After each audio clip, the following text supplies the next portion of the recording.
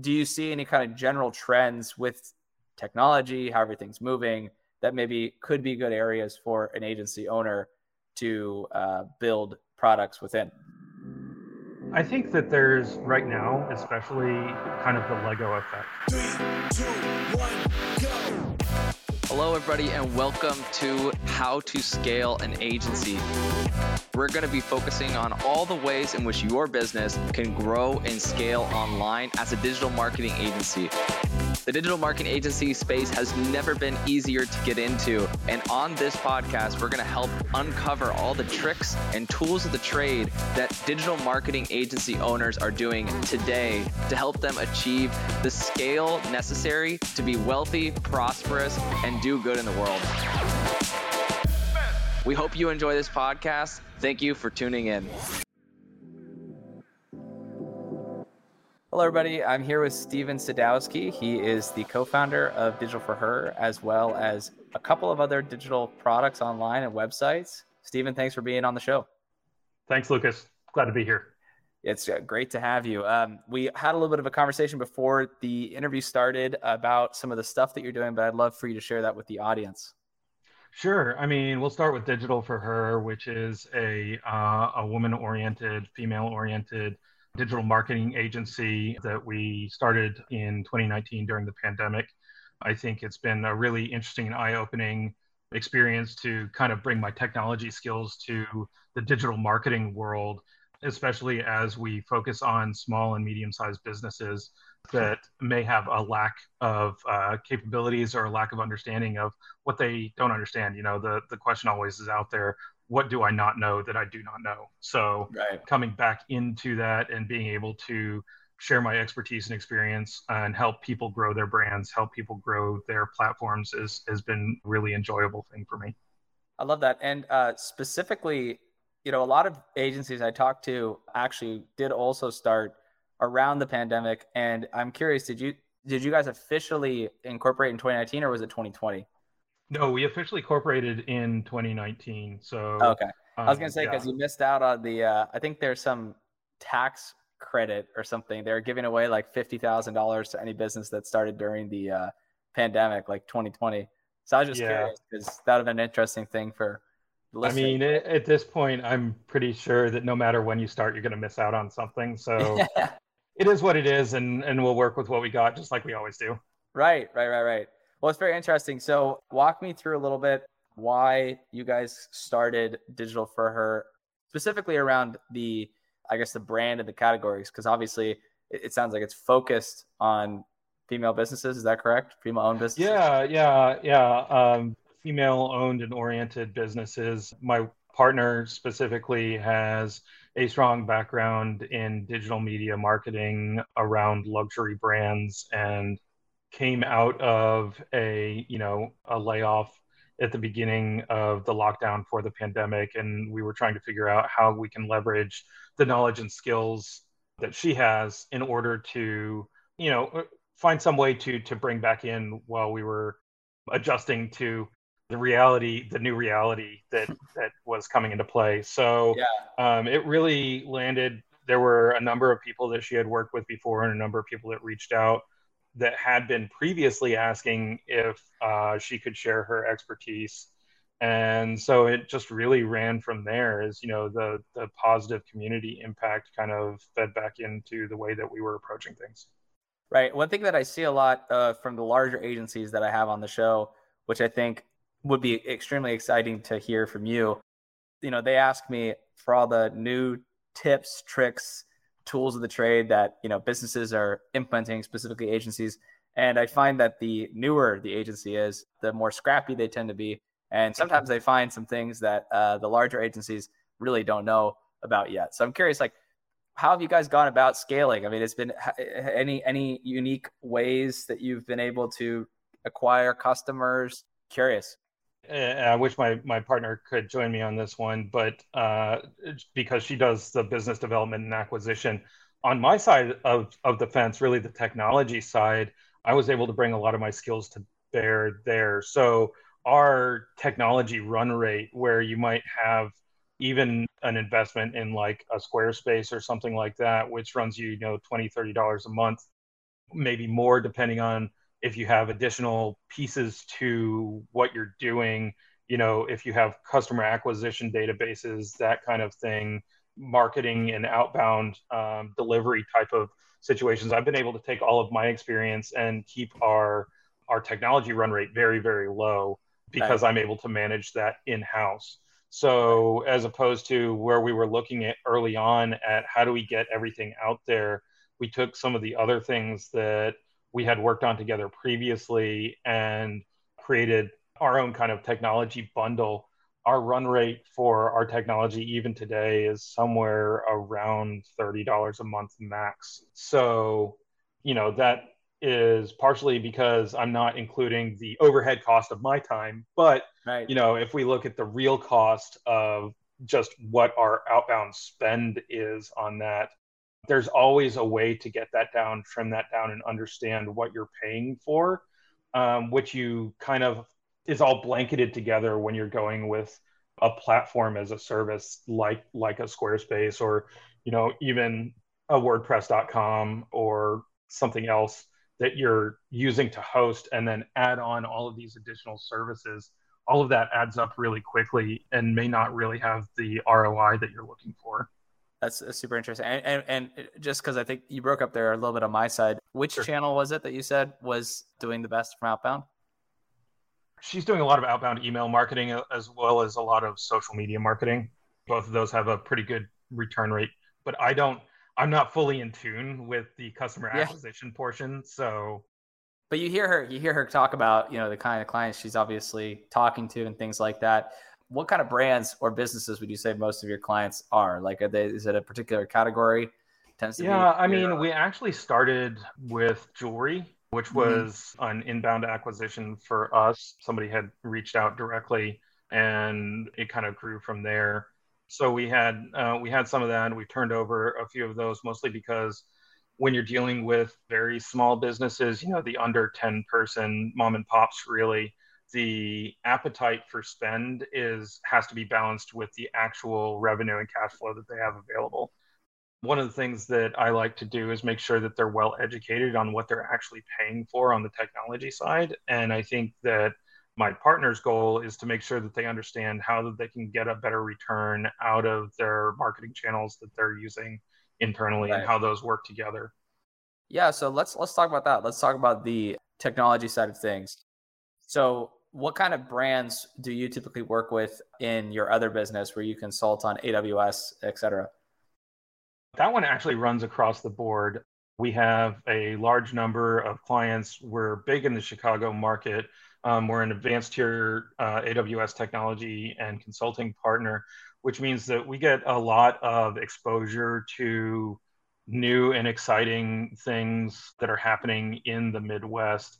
Some of our brands are specifically logistics. So we have a growing inroad into kind of the logistics vertical. We also have a pretty big footprint in fintech. So as you start, and Chicago is pretty big for that as well.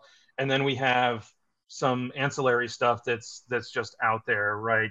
All of the Chicago market has startups at all times. And if you're not familiar with, we're located directly across from the Merchandise Mart, which houses 1871, one of the premier incubators here.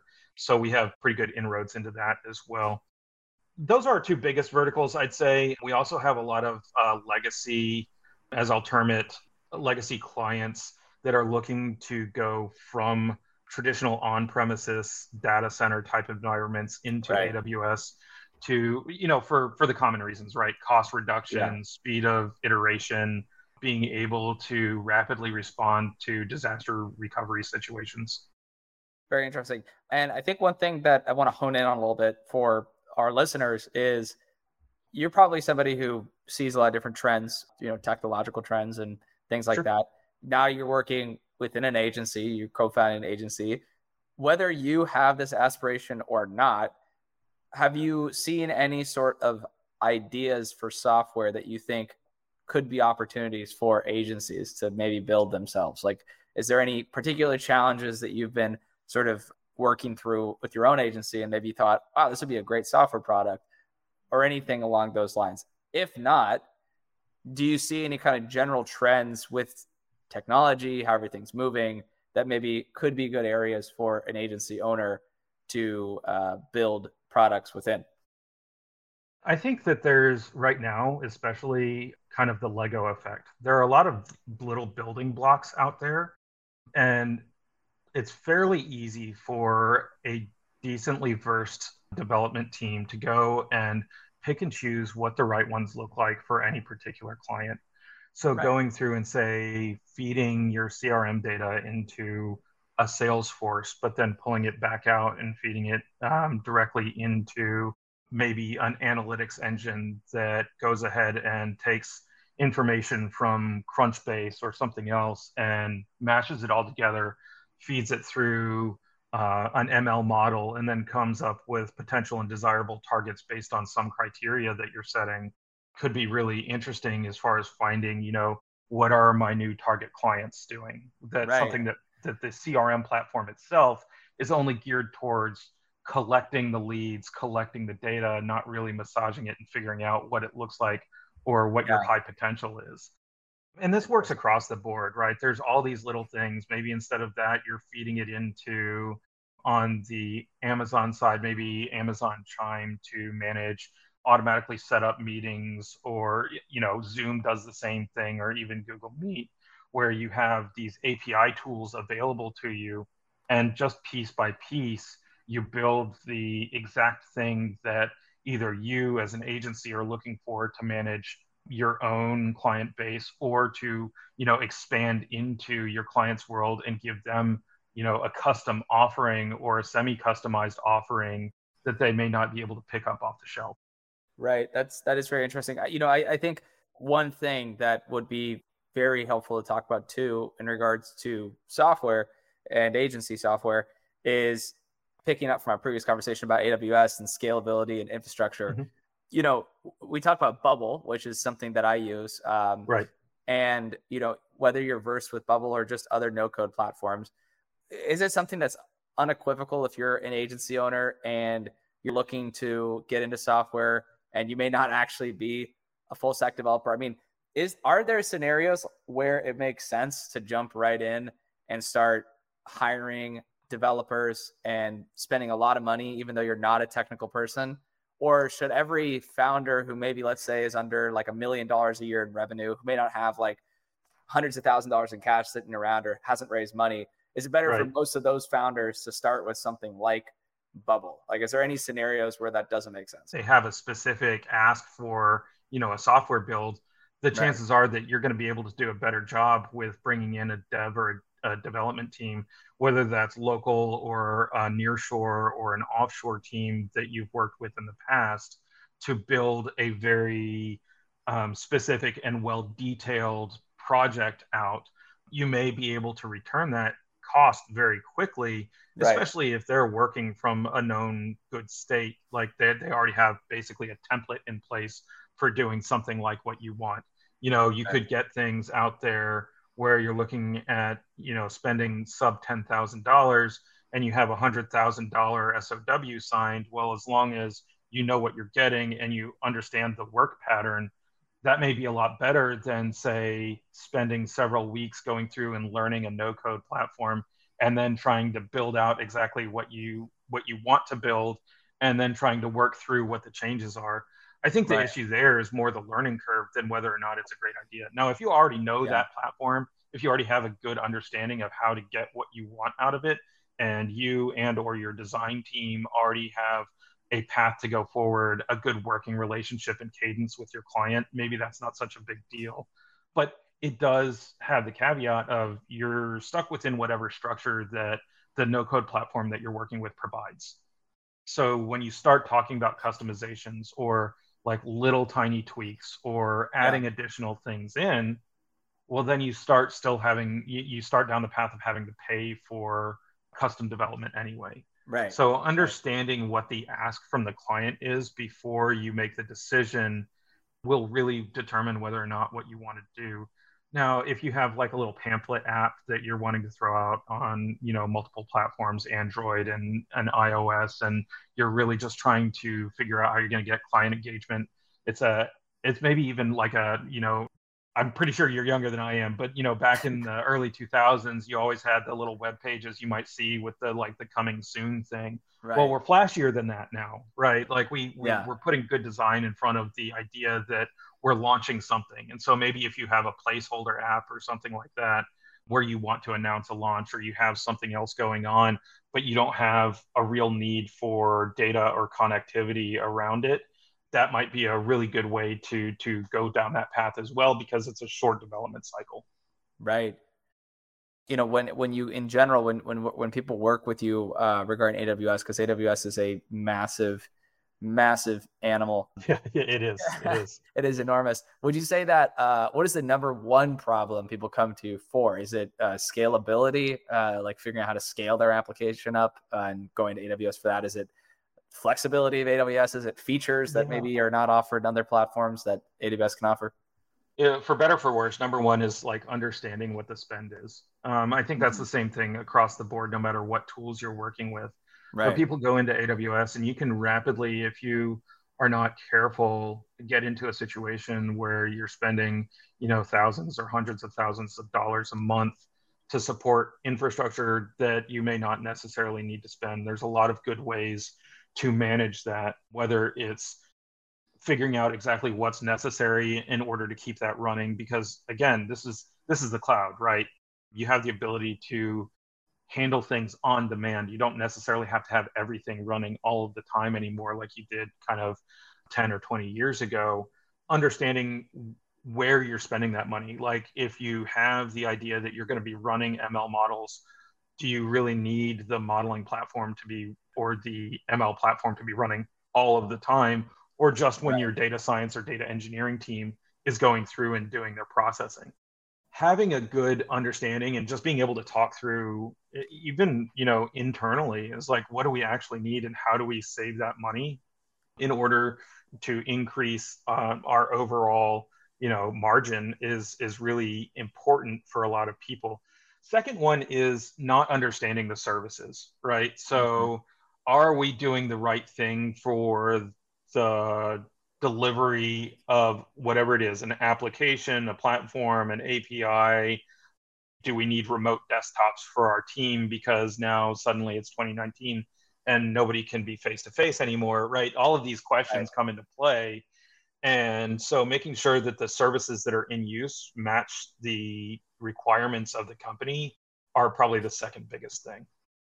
And I guess last question before we go into our lightning round here at the end is, I guess, when does it become a problem for agency owners looking to scale their applications to come to you? Like, how much do you think they are probably going to be needing to use AWS for it to even make sense, like to where this is a problem? Is it usually large enterprises, or is it kind of small? We do all sorts of shorter engagements to help do that thing. And we do what in a lot of cases are called well-architected reviews, which is really a very short sub 40-hour engagement where we work with a client to go through a set of criteria that's been established by AWS to make sure that the workloads that are running inside of their cloud are being properly utilized. And so they have 5 pillars, but we normally focus on security and operations these days. Cost analysis is another option there, but security is a big one. And I haven't really mentioned it much up to this point, but nobody wants to be in a situation where their data gets leaked, whether it's their own internal corporate data or whether it's like client records, that kind of thing. So understanding like how you go through and whether or not, as a possibly non-technology oriented agency coming in saying, well, we store all this data in S3 buckets, which is just a big object store. But people tend to know that name because as you look over the data breaches in the past few years, S3 buckets with open data have been a huge source for people to come in and steal that information. Even though, the question is always, is it stealing if you didn't bother to lock it down in the first place? Focusing on those things early on can help set the tone for a growth strategy that incorporates the right mindset to be successful in AWS. Well, I love this. Thank you so much for coming on the show. And I definitely know that people listening who are looking to start an application or are scaling their application and are thinking of using AWS or already on it and they own an agency, definitely hit you up. And just to kind of go into our lightning round here at the end, we just ask a couple of questions to kind of like, give some context for the listeners. First question would be how old are you? If I recall correctly, 42. 42. And agency age is less than a year, right? It's been a year and a half. Yeah, about 15 months ish. Okay. Yeah. Got it. Any book recommendations, business book recommendations? I am a huge fan of Chris Voss's Never Split the Difference, which is I hear that one all the time. Yeah, that's a good one. It's great since it came out, and a lot of them are derived from the recommendations he makes in there. So starting with no and let's see, getting to a yes are always like different takes on the same thing, but understanding how to work well with others, especially coming from an agency or any kind of like delivery type of thing, making sure that your clients are happy and educated about both what you can do for them and when you get to an impasse, making sure that that's resolved in a way that is beneficial for everyone. What is your goal with the agency? Like the end goal, is it to sell the agency at some point or to just harvest it for life and just have it be your piggy bank? I mean, I would love to end up doing it full time. I love the technology aspect of things. I don't think we've made any real decision about long-term goals. It really did start out as a way to use contacts out of necessity to bring some income in, and it's just grown from there. I love that. And then this might just have to tap in more to your kind of broader understanding of the markets, because you said you aren't looking to necessarily sell or think about the long-term goals, but just out of curiosity, I ask everyone this, like, how would you value a digital marketing agency like at your size? I mean, at your size, maybe wouldn't be opportunity to sell right now, but like if somebody, let's say you guys get 3 to 4 times bigger, would you value that agency? Like, let's say you guys are doing $40,000 a month, 15% net profit, 30% gross margins. You guys are still running the agency, you wanted to offload your client base.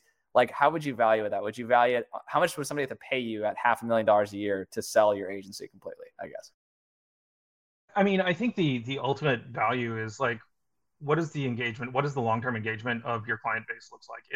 If my revenue is $40,000 a month, and that is based on really just turning over clients, short-term engagements, I don't know that has as high of a value as, saying that we're working with 10 or 20 different smaller, SMB size clients.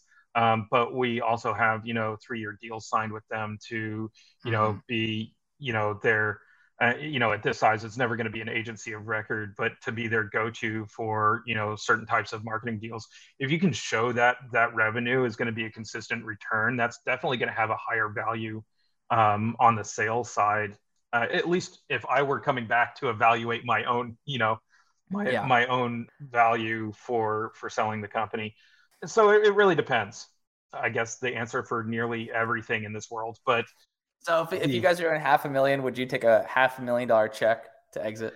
I don't think I would. Like if I think that we're doing like $500,000, I would probably say based on our 3-year expected revenue return that we cash out at like 1.5. If I could show that was a valid, expected revenue stream for that period of time.